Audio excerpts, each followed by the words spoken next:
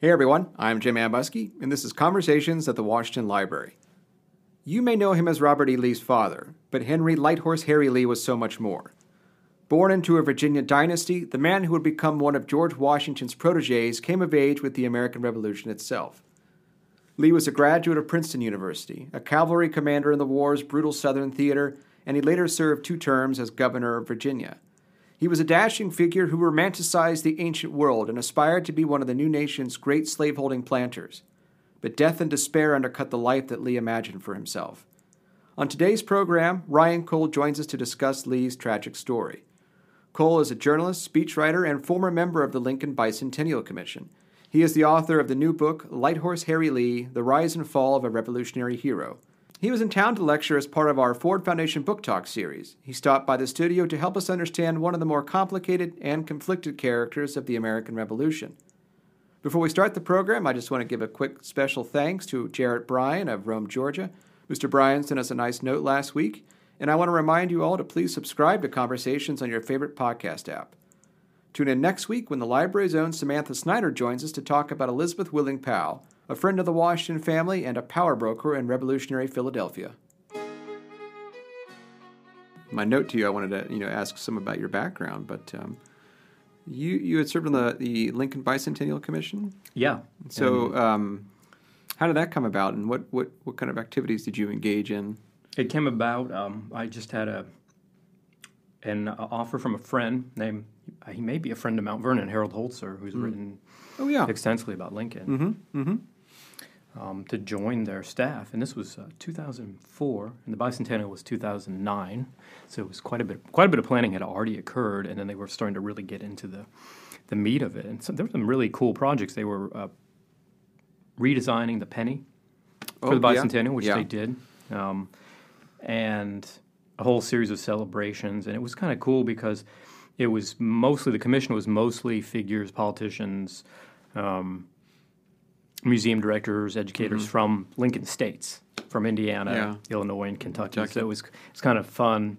They would have commission meetings in southern Indiana, Lincoln, Boyhood Home, or in Kentucky, and it was cool you got to meet because there was a commission, which it's been so long, I can't remember with any exactness, but I think it was a 12-person commission. But then there was an advisory board, which was full of historians, of notable historians, and they would have meetings, and you would get to interact with some of these people and make friends that you could get in contact. In fact, when I wrote the Lee book, one of the first people I reached out to was Harold Holzer, and he wrote a blurb on the book, and he was back there, and it was funny because he was writing. He had a book published recently, and he said, I was writing my first chapter of my book, and I mentioned Lighthorse Harry Lee right as I had written to him, saying, "Would you be willing to blurb the book?" And he said it was meant to be.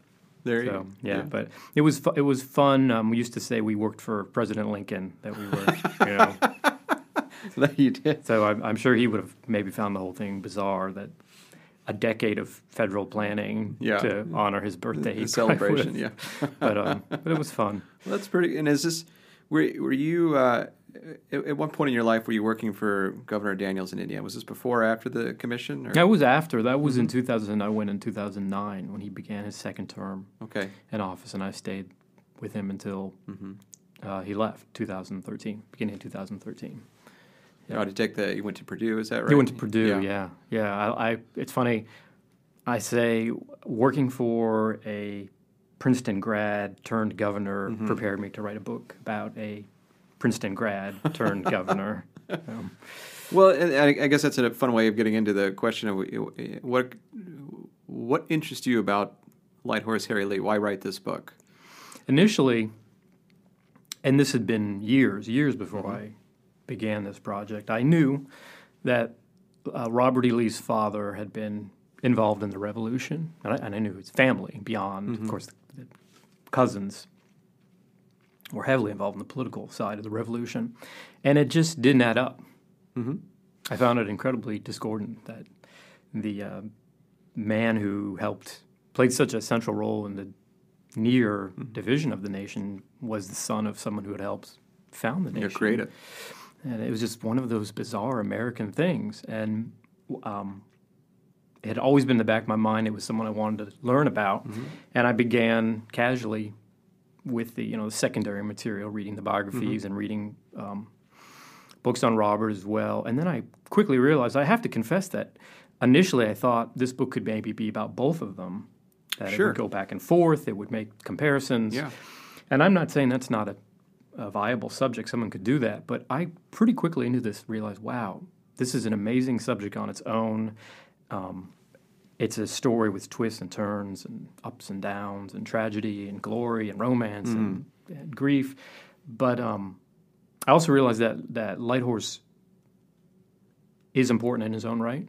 Had he never had a son named Robert, I think that he's still someone worth remembering, both because of his contributions and also because it's just a fascinating story. Sure. So it got to quickly I realized this book was not going to be about Robert. He was going to barely even be in it, and he's mentioned only a handful of times, really, except for the epilogue. Yeah, it comes in there at the end when he receives his father's diary, which is quite a fascinating that was story. That was the single most interesting piece of research during the whole process. So let's start there for a minute, and then we'll go back, and we'll talk about Henry Lee proper. But you described this moment in the epilogue where here's Robert E. Lee in the middle of the Civil War.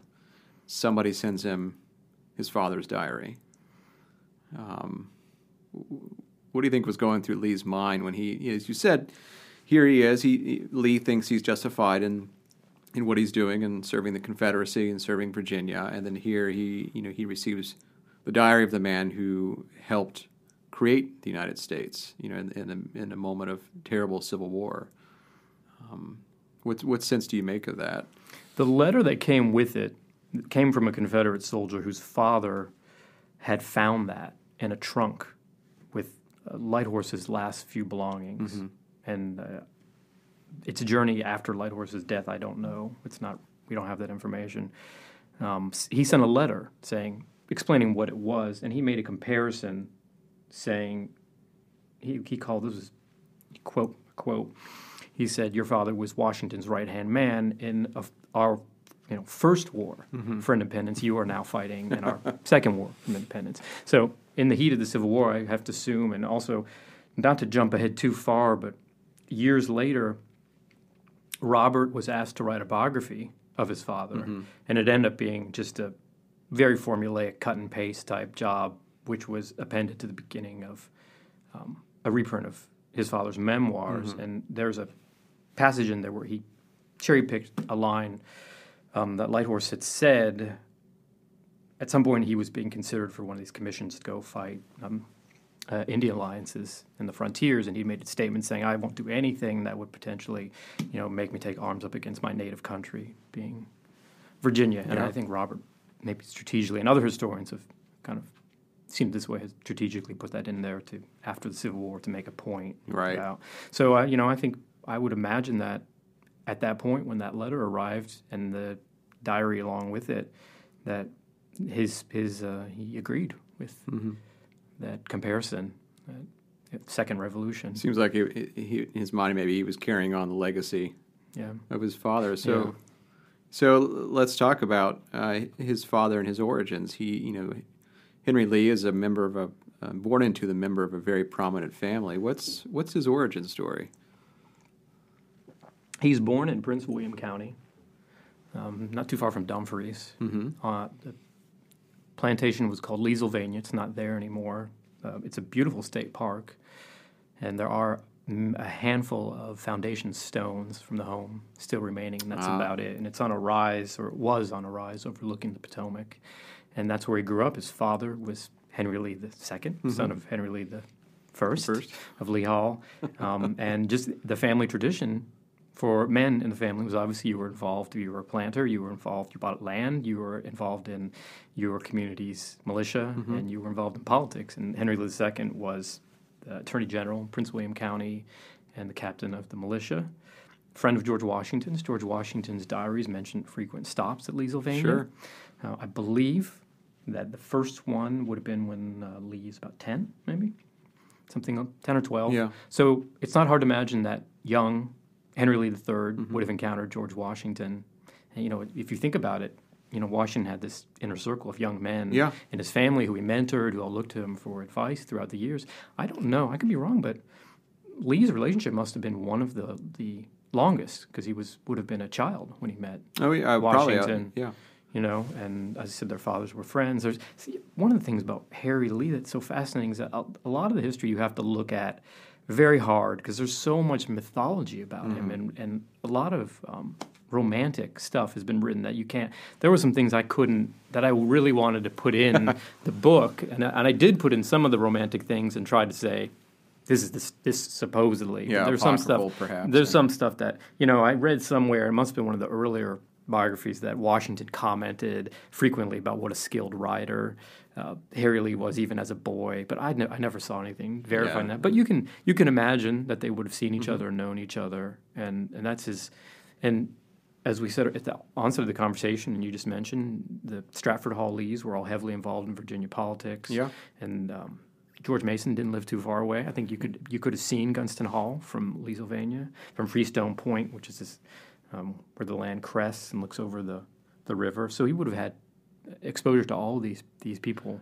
Yeah, there are a lot of power players in the Virginia gentry right within the vicinity. Yeah. Well, and it's interesting because you talk about this romantic vision of Lee and how people have kind of built that up. But it seems like, at least from what I took from the early chapters of your book, is that Lee almost self-constructed that same idea. He's reading the ancient Greeks. He's taken, I think, with Xenophon and the great battles of the past, and this idea of martiality. So how does he see himself as an adolescent and then as an adult fitting in within this Virginia gentry world? I think he sees himself. He's exposed to all this literature and history at an early age, and he consumes it wildly. And he sees early on there's clearly a romantic idea about warriors, and he buys into that. And he also is. I mean, he's an egotist. You can see it early on. He's a grand, and that doesn't. Certainly, we should say that he's not alone amongst the founders or the men who fought in the Revolution. I say it was an army full of divas. One of Washington's great skills was he knew how to manage them. Sure, exactly. Right? Yeah, and not be offended. Lee was a great example of that. But he clearly lusted for fame, and he clearly saw the Revolution as an opportunity. Not that he didn't. If you want to talk about his being with John Witherspoon, not that he didn't believe in the philosophies that were underpinning the Revolution. His family did as well. But and again, I think Hamilton and Lawrence were the same. John Lawrence were the same. They believed in the cause, but they also believed in, they wanted to be famous. They wanted to be immortal. Yeah. And this war was their opportunity. But one story about Lee, we can backtrack and talk about Princeton, the College of New Jersey, but when he graduated, there's a great account in September of 1773 of the commencement where he appears wrapped in gold lace, so as not to be not noticed. So very, very conspicuous. Yeah. Well, I mean, let's talk about his time at Princeton because he's under the tutelage of John Witherspoon. Scottish immigrant. He comes from a ministry in Paisley. Witherspoon comes in 1768 to take up the presidency of the College of New Jersey, and Witherspoon is steeped in Scottish Enlightenment, but he's also a very skilled political philosopher in addition to being a religious philosopher. And then while he's there, he's training James Madison, he's training all these other famous Americans, Aaron Burr, yeah. And so what is why does Lee go to Princeton in the first place? Why there as opposed to William and Mary, some other institution at the time? And then what is he taking away from this political culture? Because he's there as the imperial crisis is accelerating before it collapses into the war. And so what's Lee's like in this period? His father Henry Lee II went to William and Mary. And there was some correspondence with some of the Stratford Hall cousins, saying your son is so talented, has so much potential, he can't go to school in Virginia. He has to go somewhere else. Sorry, William and Mary. Yeah. Witherspoon had a couple fundraising drives and recruiting drives into the South, and he was in Williamsburg, and Henry Lee II served in the colony's legislature, so it's not unlikely that he would have heard and seen, and the reputation was. As you were saying, he broadened the curriculum. It was a seminary school, but he turned it into a school where young men were trained for all sorts of professions, and they marinated in the philosophy that guided the Revolution eventually. And I believe that by the time Lee enrolled, there was, maybe only the population of the students enrolled was largely drawn from other colonies. Sure, it wasn't. It was 2 or 3 students at the most from New Jersey. So it was a destination. I think and also the Shippen family, which was related to the Lees through marriage, were heavily involved boosters, and they were in Philadelphia. They could write a letter, vouching for Lighthorse, and they could also check on him because it wouldn't be too far. I think that played a part as well. But that was enough to convince Henry Lee II to send Lighthorse up to New Jersey. Yeah. And did he ever entertain any thoughts of becoming a lawyer or going to Middle Temple? Or exactly. That was the plan after he graduated. Obviously, the war intervened. And there's that little conflict that got in the middle of it. Yeah, and so we were talking about the Virginia gentry and his exposure. He's here at Mount Vernon in April 1775, dining with George Washington, Charles Lee, George Mason. And I think, and I may even be doing a little bit of romanticization now, but I think that dinner, surrounded by 2 of the most notable military men in America at the time, and with the war approaching fast, they both leave for Philadelphia, Charles Lee and George Washington. Shortly after that, I think that must have been a huge influence. He must have gone to bed here. I think he's the only one that stayed the night everyone else went home. I think you said that in the book. He must have been here. What he was thinking that night when he went to bed, and then shortly after that, he writes to Charles Lee after they get their commissions, asking if he can join. Yeah. And I believe the letter never made it, but I think that dinner, and like I said, there's probably a touch of romanticizing, but that dinner must have played a part in him. Firing his imagination. Yeah, surely you've got Charles Lee, no relation, but a former British military officer who preferred the company of canines to men. Famously. I'll never forget that. I used to work as a student intern at the Washington papers years ago in graduate school, and I just remember reading this letter from Charles Lee to this is after Charles Lee gets captured by the British, and Lee writes to Washington and says, "Hey, can you send my dogs to me?" Washington's like, "You were there. Your dog's in Virginia. Just deal with it." but young Henry, who's sitting at this dinner with these 2 prominent figures, Lee, of course, the British officer, Washington, of course, had served in the Virginia regiments and with General Braddock, in the 1750s. Like, these 2 men, I think you're probably right, made a huge impression on him. And immediately afterwards, not immediately afterwards, but he writes that wonderful letter to Lee. It's Charles Lee that says, "Hey, can I have a commission?" These letters are, one of the most enjoyable things about trying to bring Lee to life was his letters. It all, from early parts of his life and military career to the end, to the final years, was incredibly articulate. And obviously, some would say that was an era where these type of writing letters required more skill than our communication today. But even understanding that, he was a very, very eloquent and articulate man, even from an early age. So would you speak to the source bases? Because I just thinking back again to my days of the Washington papers, I seem to remember that there aren't a whole lot of materials actually that survive from Lee himself. There are his memoirs and letters that he sent to Washington, but in terms of the huge corpus of material that one would normally want when writing a biography, there's not that much. And so, what was your research process like to begin to reconstruct this figure? Well, the Washington letters were incredibly helpful. There's a trove of communication lasting from the war nearly up until Washington's death between the 2, and they're very revealing in terms of Lee's conduct during the war, Washington's value of Lee. After the war, his advice to Washington, he gave a lot of unsolicited advice to a lot of people during the war and after the war. Even his finances, this is all stuff you can pick out through the correspondence. He traded Washington in the late 1780s 5,000 acres of land in Kentucky for a stallion named Magnolio, and then a couple years later, Washington realized that land had already been promised to someone else. So through the correspondence, you can see Lee's reckless carelessness in terms of his investments. But one of the joys of this book was, and it was at the onset, I realized this would be, and it was a selling point too, was it would be a way to bring in the other founders, better-known founders, and for readers to see them and for me to see them as an author from different perspectives without them being the main star, with them being peripheral characters. Yeah. And the joy was that there's also a lot of correspondence between Lee and Madison. Mm-hmm. There's a lot of correspondence between Lee and Hamilton, and Jefferson as well, even Jefferson. Sure. And Monroe, Marshall.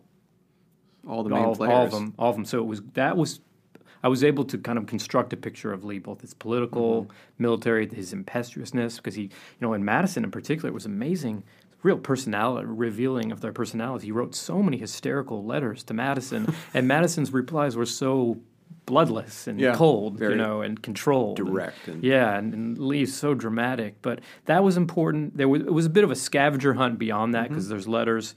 Library of Congress, obviously, and Founders Collection was the most valuable resource. There's letters scattered around.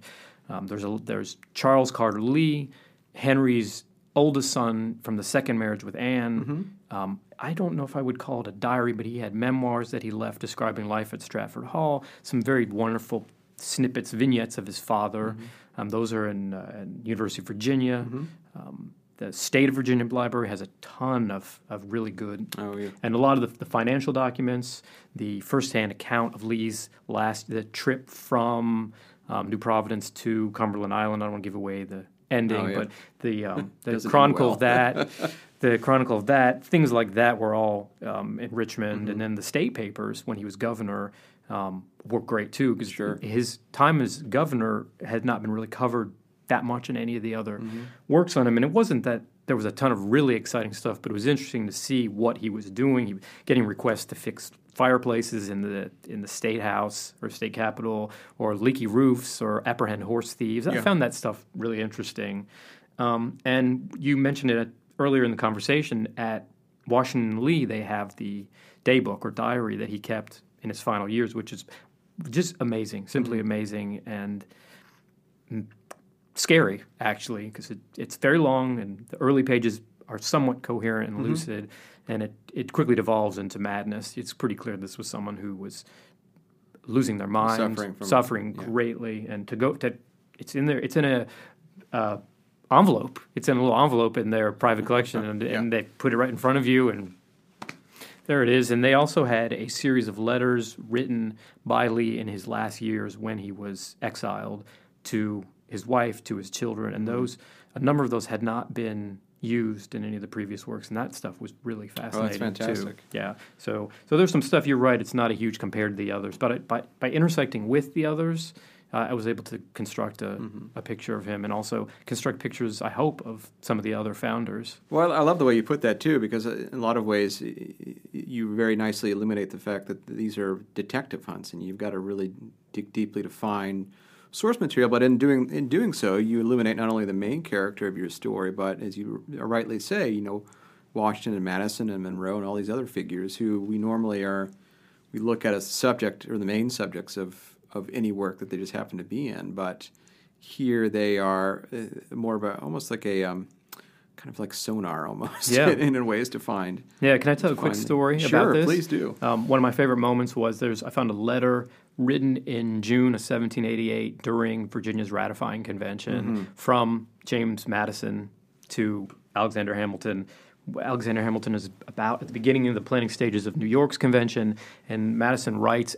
Hamilton had written him originally saying, "Give me an update," and Madison writes and says, "Here are the odds. Here's what I think." And then at the bottom of the letter, there's a note that says "Turn over," and if you turn the note over, Lee then wrote a letter to Hamilton saying essentially the same thing. I think we're going to carry the day, but it just underscored to me that he was a member of that fraternity. He was comrade of Hamilton's. He was classmate of Madison's. He was a founding father, and he wasn't just Robert E. Lee's father. He was a founder of the nation, and that really hit it home. Right, and he's probably sitting right there. You can imagine. Let me just scroll a little note on there. Yeah, Madison and Lee sitting together, and Lee saying, "What are you doing?" "I'm writing a note to Hamilton." "Okay, let me have it after you're done." Yeah, that's really cool. And but before that, he's a soldier in the war, and it seems like, from what I take away from your book, and please correct me if I'm wrong, but Lee comes across as a guy who almost needs a war to thrive and survive. And so what is Lee like as a soldier? and how does he progress through the Revolutionary War? He's vain. He's reckless. He's inventive. He can improvise. That's what he does. I mean, this is, I say, he's not. What battles did he fight in? Well, most of the things that he did to become a legend weren't in the battles that we remember, though he was at some of them. But it was raiding British supply trains, finding, stealing clothes and food for cold or hungry soldiers.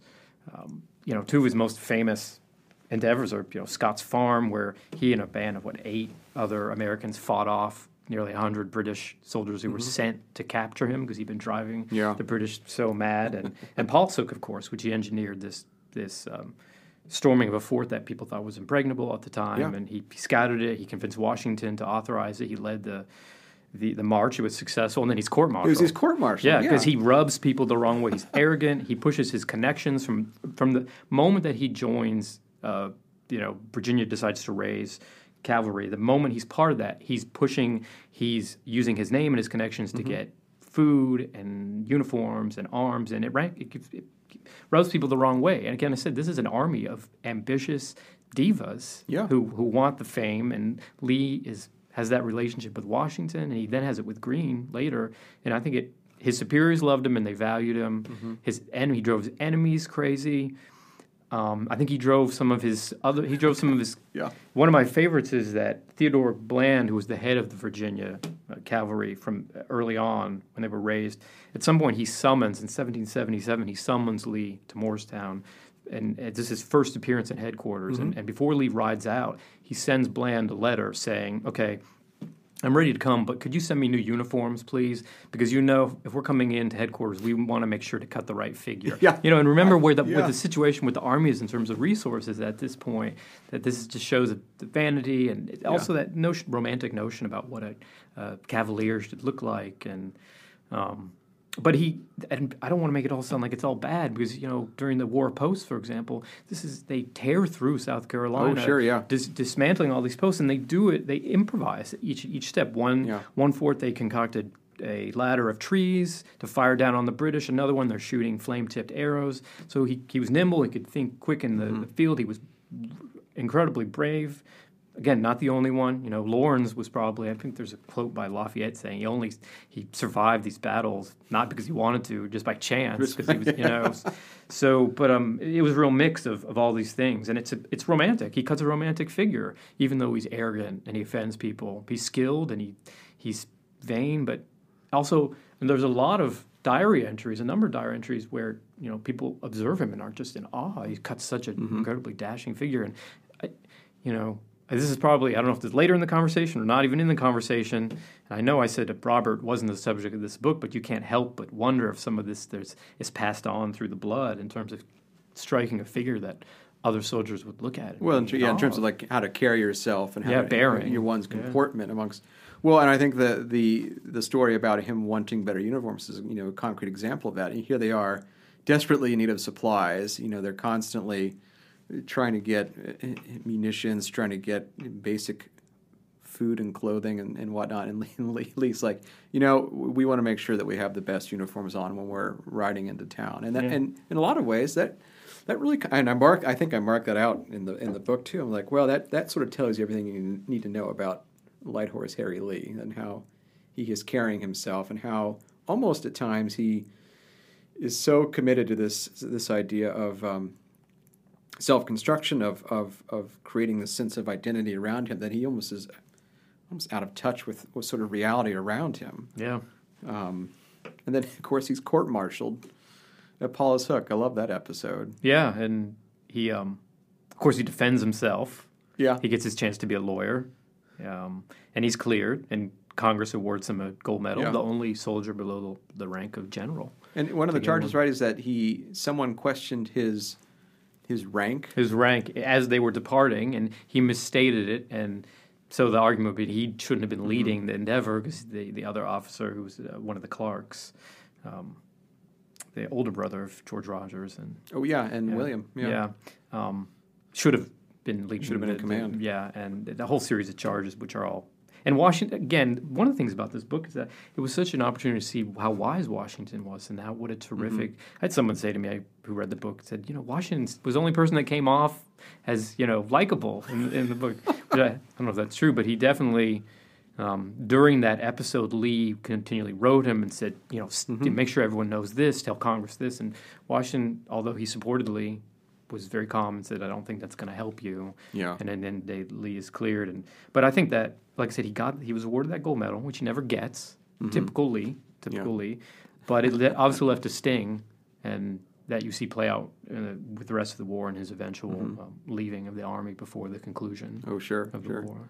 Well, let's talk just briefly about his time in the Northern Theater versus the Southern, because the Northern Theater, he's doing pretty amazing things, the Paulus Hook campaign, but then the Southern Theater is notoriously brutal. I mean, that's not to make light of the Northern Theater, which is very violent as well, but really in a lot of ways the Southern Theater was a true civil war, both on the imperial level but also amongst patriots and loyalists. And so how does that particular series of campaigns shape Lee in ways that inform his later life, do you think? Yeah, his experience in the South, I would say, is probably bloodier. And the revolution was in its way a civil war, but this was, as you said, was loyalists versus patriots and massacres. He saw Americans hacking, other Americans hacking each other to death. He participated in it. And I think years later, and he became, it was kind of a little discursive, but there were periods after the ratification of the Constitution when Hamilton's financial policies were put in place where he was furious. He thought it was a terrible idea that the federal government would assume the state's debts. He thought that promoting manufacturing in the North at the expense of agriculture in the South was terrible. His own self-interests were jeopardized. And he talked very openly about disunion. And he spoke fairly radically. And, of course, it was always to James Madison, who just patiently must have... I wonder what his reactions were when he received letters from Lee, because they were always hysterical. Here we go again. But he backed away from it eventually. He had this political transformation. He was a Federalist. He supported the ratification of the Constitution. Then when the new government actually got going, he was appalled. He backed away. He started allying with what was the formation of the Democratic Republican Party around Jefferson, and that was for a couple of years. But then he started bouncing back about the time into his second or third term as governor of Virginia. And he said in a letter, he continued to say, I think that these policies of the federal government are terrible, but there's nothing we can do. The only option is civil war, and that's too terrible to contemplate. And I think that was obviously influenced by the fact that he had fought in a civil war and didn't want to do it again. Oh, sure. Well, and as you just mentioned, one of the fascinating things I found about the book is that Lee is vacillating between Federalists and Democratic Republicanism, and so and it kind of gets back to the question or maybe the thought I raised earlier, is where Lee was never more comfortable than when he was fighting in a war. And so, do you think, after the war is over and then the formation of the new nation and the new government, he kind of almost becomes unmoored and doesn't really know what to do with himself, and he's trying to find his place in this new society? Yeah, he was frustrated and aimless, and then compounding it was two other things. Was that beginning of the new nation, all this promise in terms of his investing in land and the population moving west and him capitalizing on it, and in particular this land he bought at the Great Falls of the Potomac that he thought was going to be this manufacturing city to rival the Washington D.C. And none of it's all stalled. There's back taxes owed by the Fairfax, and he can't take ownership of the land. He can't find investors, so he's hugely frustrated by that. And then his wife dies, Matilda, the divine Matilda dies, and shortly after she gives birth to a boy, Nathaniel Greene Lee dies, and then she dies, and this all has happened. This whole confluence of he's politically alienated, his dreams of striking it rich with land aren't coming to fruition, and he loses his wife. So he's aimless and he's angry, and exactly as you said, at the time, he becomes governor of Virginia shortly afterwards as a loosely affiliated with Democratic Republicans. And there's a war in France. and he's offered a commission. It's like, oh, that sounds fun. Sounds really interesting, and he contemplates it. And again, who does he turn to for advice? But George Washington, who writes this wonderful letter. Simply, I think he says, there's not much I can say as a public figure, and there's not much I'm willing to say as a private figure, but you should consider what it would look like for the chief executive of one of America's largest states to go fight another country's war. And Lee writes back and says, it was just a period of madness. Thank you for making me see reason. So instead, as he says, I think when he married Matilda, was it Greene or Washington said originally, I think it was when he married Matilda, you're trading Mars for Venus.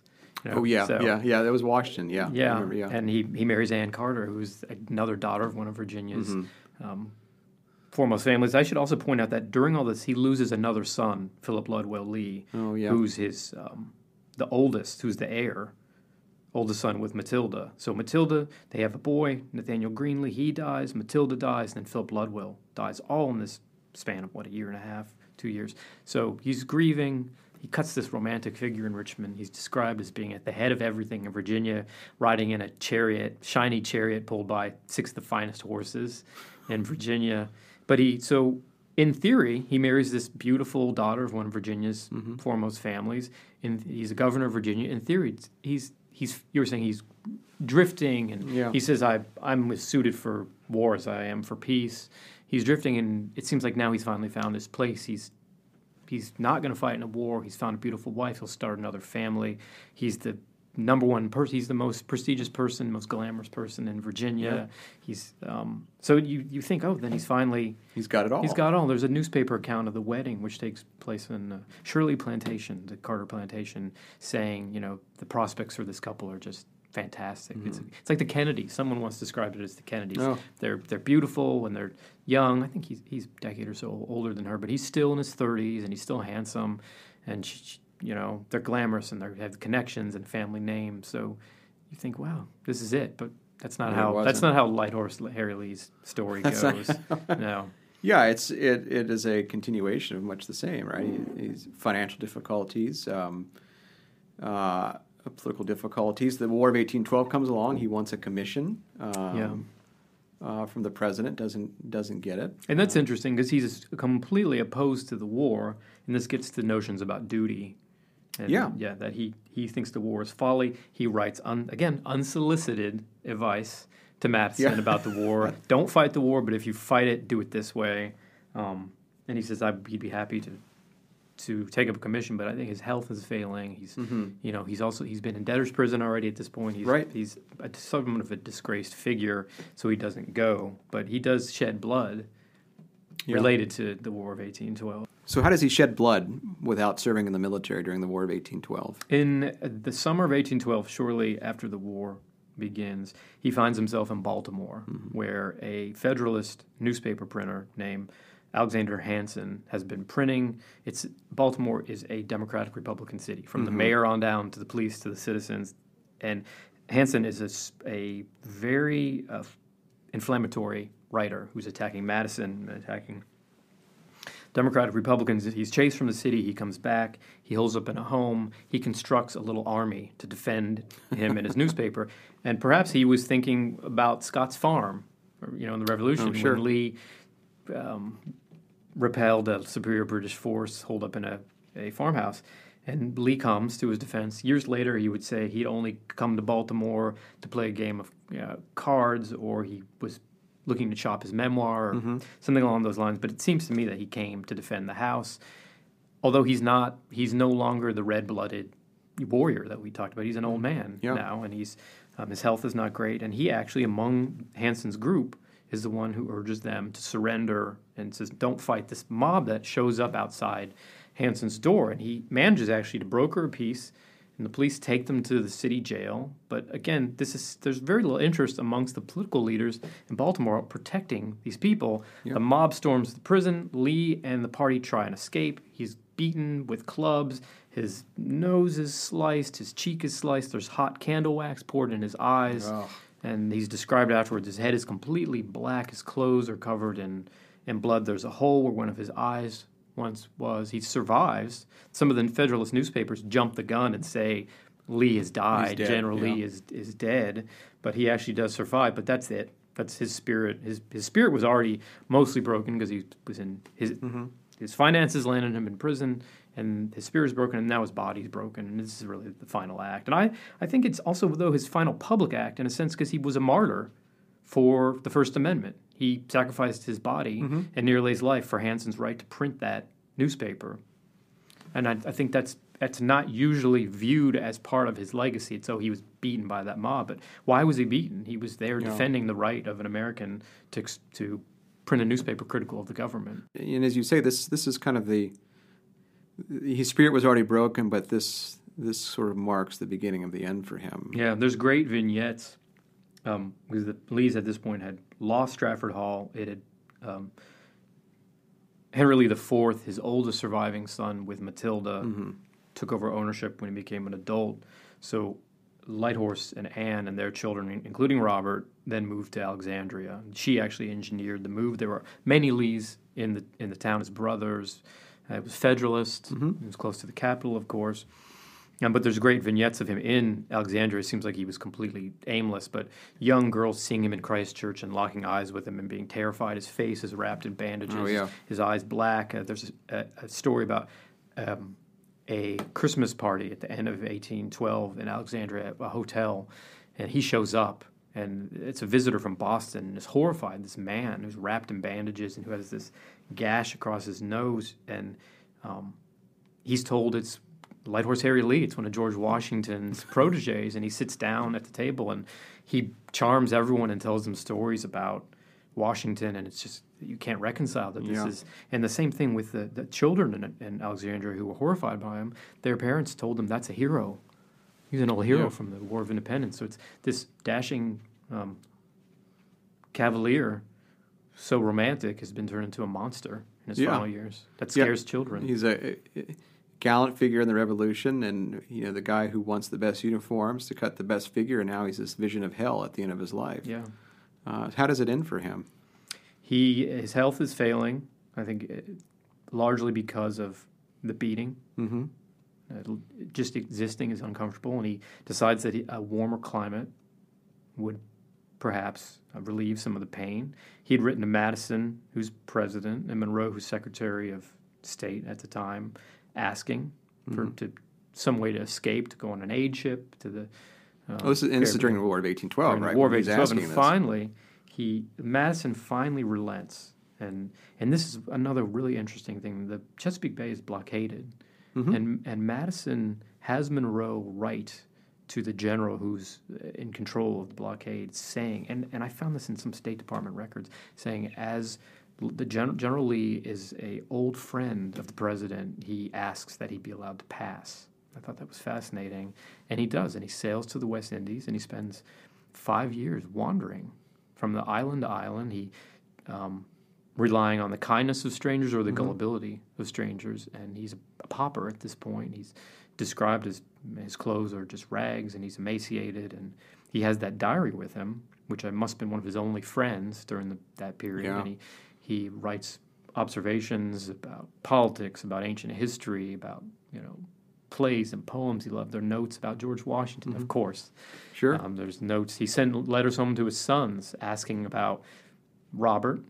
One of them ended with "Hug Robert for me." He didn't know the youngest children, and he knew he never would. Robert and Sidney Smith, and he wrote home, always asking about them. And when the letters weren't answered immediately, he became angry. So he was obviously lonely. And at the very end, he comes back to America. He catches a ride on a ship from Nassau up to Georgia Coast. He actually, to get out of Nassau, he has to clear his debts. He doesn't have any money. There's an old widow who's taking care of him and feeding him, and he actually gets her to pay off his debts, and he gives her a note of credit to a bank in Savannah.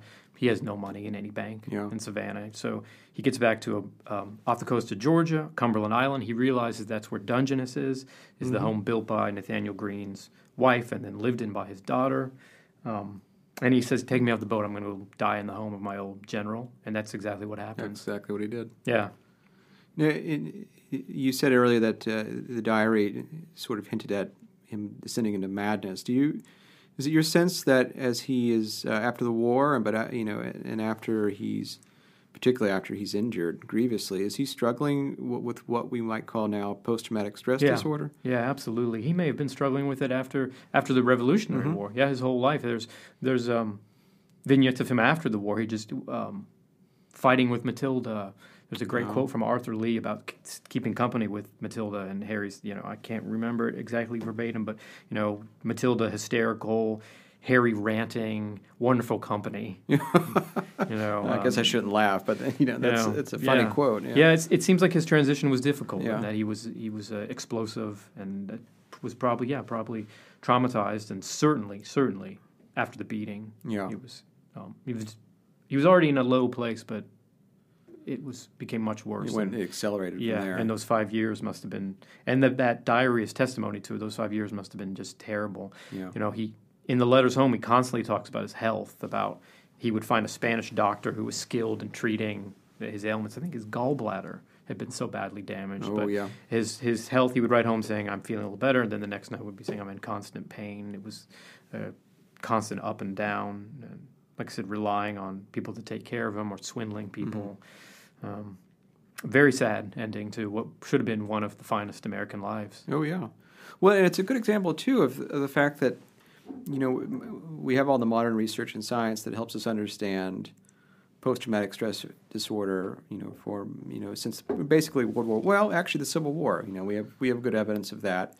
Certainly, World War I, where people talked about being shell-shocked, and certainly after the Second World War and in the modern era. But there's just a whole lot we don't really know about how the violence of the war, of the Revolutionary War, affected people long after it was over. And you might, someone out there ought to write a book about that, quite frankly. It's absolutely. And it's amazing because such a high number of the men who went on to frame the Constitution and people the government in the years after the war fought in the war. Yeah.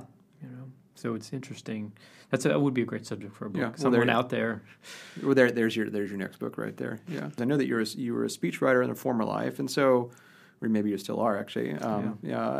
How does the process of learning how to write for someone else and write speeches, but also you were a journalist too, and so how did that process help you inform your sense of direction with this book and how to communicate the ideas that you wanted to get at? With the speech writing, there's a great quote by Edmund Morris, now late Edmund Morris, wonderful biographer who wrote these fantastically embroidered books about Theodore Roosevelt. Yeah. It was there was a collection of essays that he put out a couple of years ago, and he basically said, a writer to earn his keep has to translate, do technical manuals, write op-eds about very random things, a whole series of things that aren't particularly glamorous or aren't the next great novel. And I think that's true as a speechwriter, or if you're in communications and government, for example, you write about Head Start programs, or you write vetoes about the selection of trustees for college boards, things of that nature that don't strike you as romantic or exciting. But you learn how to convey a number of ideas and things in terms that a general audience can understand. And that's always from speechwriting on down, op-eds, anything of that nature has always been my goal, to try and write things that a general audience will digest and be moved by. And the historians that when I was writing this book, that I kind of kept in mind, a lot of them, McCullough, if I'm not mistaken, his background is a journalist, and Walter Lord and Barbara Tuchman and people like that who had this journalist eye for history. It wasn't just dates and names, but they looked around. And I remember going to Leesylvania, and there's no house there, and looking around and trying to figure out what Henry Lee would have seen as a boy, and that type of, I think that's a journalistic eye that you bring to history, paired with a desire to write in a way that's eloquent, but also in a way that is for a larger audience. This isn't a book that's written specifically for historians or history buffs. Sure. It's for people who are interested in a good story and who are interested in history. History, don't get me wrong, the research in the history is incredibly important, but also I think it's also important to write something that people enjoy reading and find accessible. And so you had a deliberate audience in mind then when you started writing this book. Yeah, I had enough money, people who didn't know about Lighthorse Harry Lee, who had only knew he had written that famous description of George Washington, or knew he was Robert E. Lee's father. The eulogy, yeah. The eulogy. Because it was such at the beginning of our conversation, I was saying I was drawn to it because of this strange connection between a hero of the Revolution and arguably the central figure of the Confederacy. Mm-hmm. But I soon realized that this was a Hamilton's life made this very famous musical, but Lee's would have made a terrible opera, a tragic opera. Yeah, exactly. And I wanted to share that. Yeah. I wanted people to not just to know the dates and the names of the battles, but I wanted them to get a sense of this tragic arc, and I thought they would find it compelling. I hope they do. But yeah, try to make a combination of history and research and something that people will enjoy and find entertaining. That's my philosophy. Well, do you have a sense next of where you want to deploy those skills in the future? Yeah, I do, actually. Thank you for asking. Yeah, sure. I've got two things going on right now. One is The Doomed President, The Path to the Pacific, and the Unraveling of America. It's about the 4 years of the Pierce presidency. And it actually hits on some of the themes of this book. Well, speaking of mental anguish. Mental anguish. His son was nearly decapitated shortly before he became president. He enters the White House grieving. There's some thought that the sectional crisis has been solved, and it flares up largely because of inspired by the desire to create a railroad to the Pacific. Yeah. Bleeding Kansas happens, and you have a president who's completely incapacitated, and also who has some very interesting, whose father fought in the Revolution, and Pierce had some interesting notions about what the executive could do based on politics that stretch back to Thomas Jefferson. Oh, that's interesting. His own, he fought in the war, in America's war with Mexico. Yeah, the Mexican War, yeah. Largely, I think he had a complex probably because his father was a hero, his brother was a military hero. He was a more complex figure than he's given credit for being. I'm not trying to say he was a great president, but he's an interesting, compelling figure, and he was president at a terrible time, and he was the wrong president at the wrong time. But it's a snapshot of a period in American history that brings in Jefferson Davis, who's the Secretary of War, who's in charge of the surveys to determine the path of the railroad, whether it'll go south or north. Stephen Douglas is involved. There's a whole host of interesting characters, the rise of the Republican Party and the fall of the Whigs. So it's kind of like one of these Candace Millard type of, you take one little piece of period of time and tell a big story about it.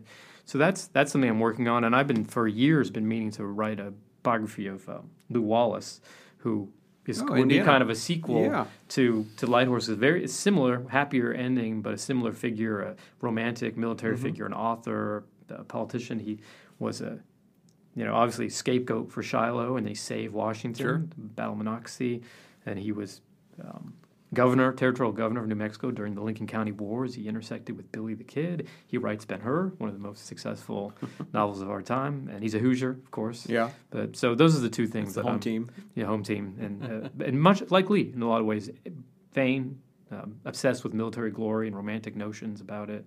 But like I said, much happier ending, more successful career. So those are two things I'm in juggling right now. Well, that sounds great. Well, Mr. Cole, thank you very much. I know you've got to go give a book talk here in a little bit, so we'll let you rest. But all the best of luck with this book, and I enjoy reading it, and I think others will too. Great. Thanks for having me. I enjoyed the conversation. Thanks for listening to Conversations at the Washington Library, a production of the Fred W. Smith National Library for the Study of George Washington. This episode was hosted and produced by me, Jim Ambuske, with assistance from Mount Vernon's Media and Communications Department. Our theme music was composed and performed by Ginger and David Hillebrand. If you'd like to support this podcast, as well as new research into George Washington and his world, please consider becoming a Mount Vernon member. More information is on the webpage for this podcast at www.mountvernon.org/podcast. Thanks, and see you next time.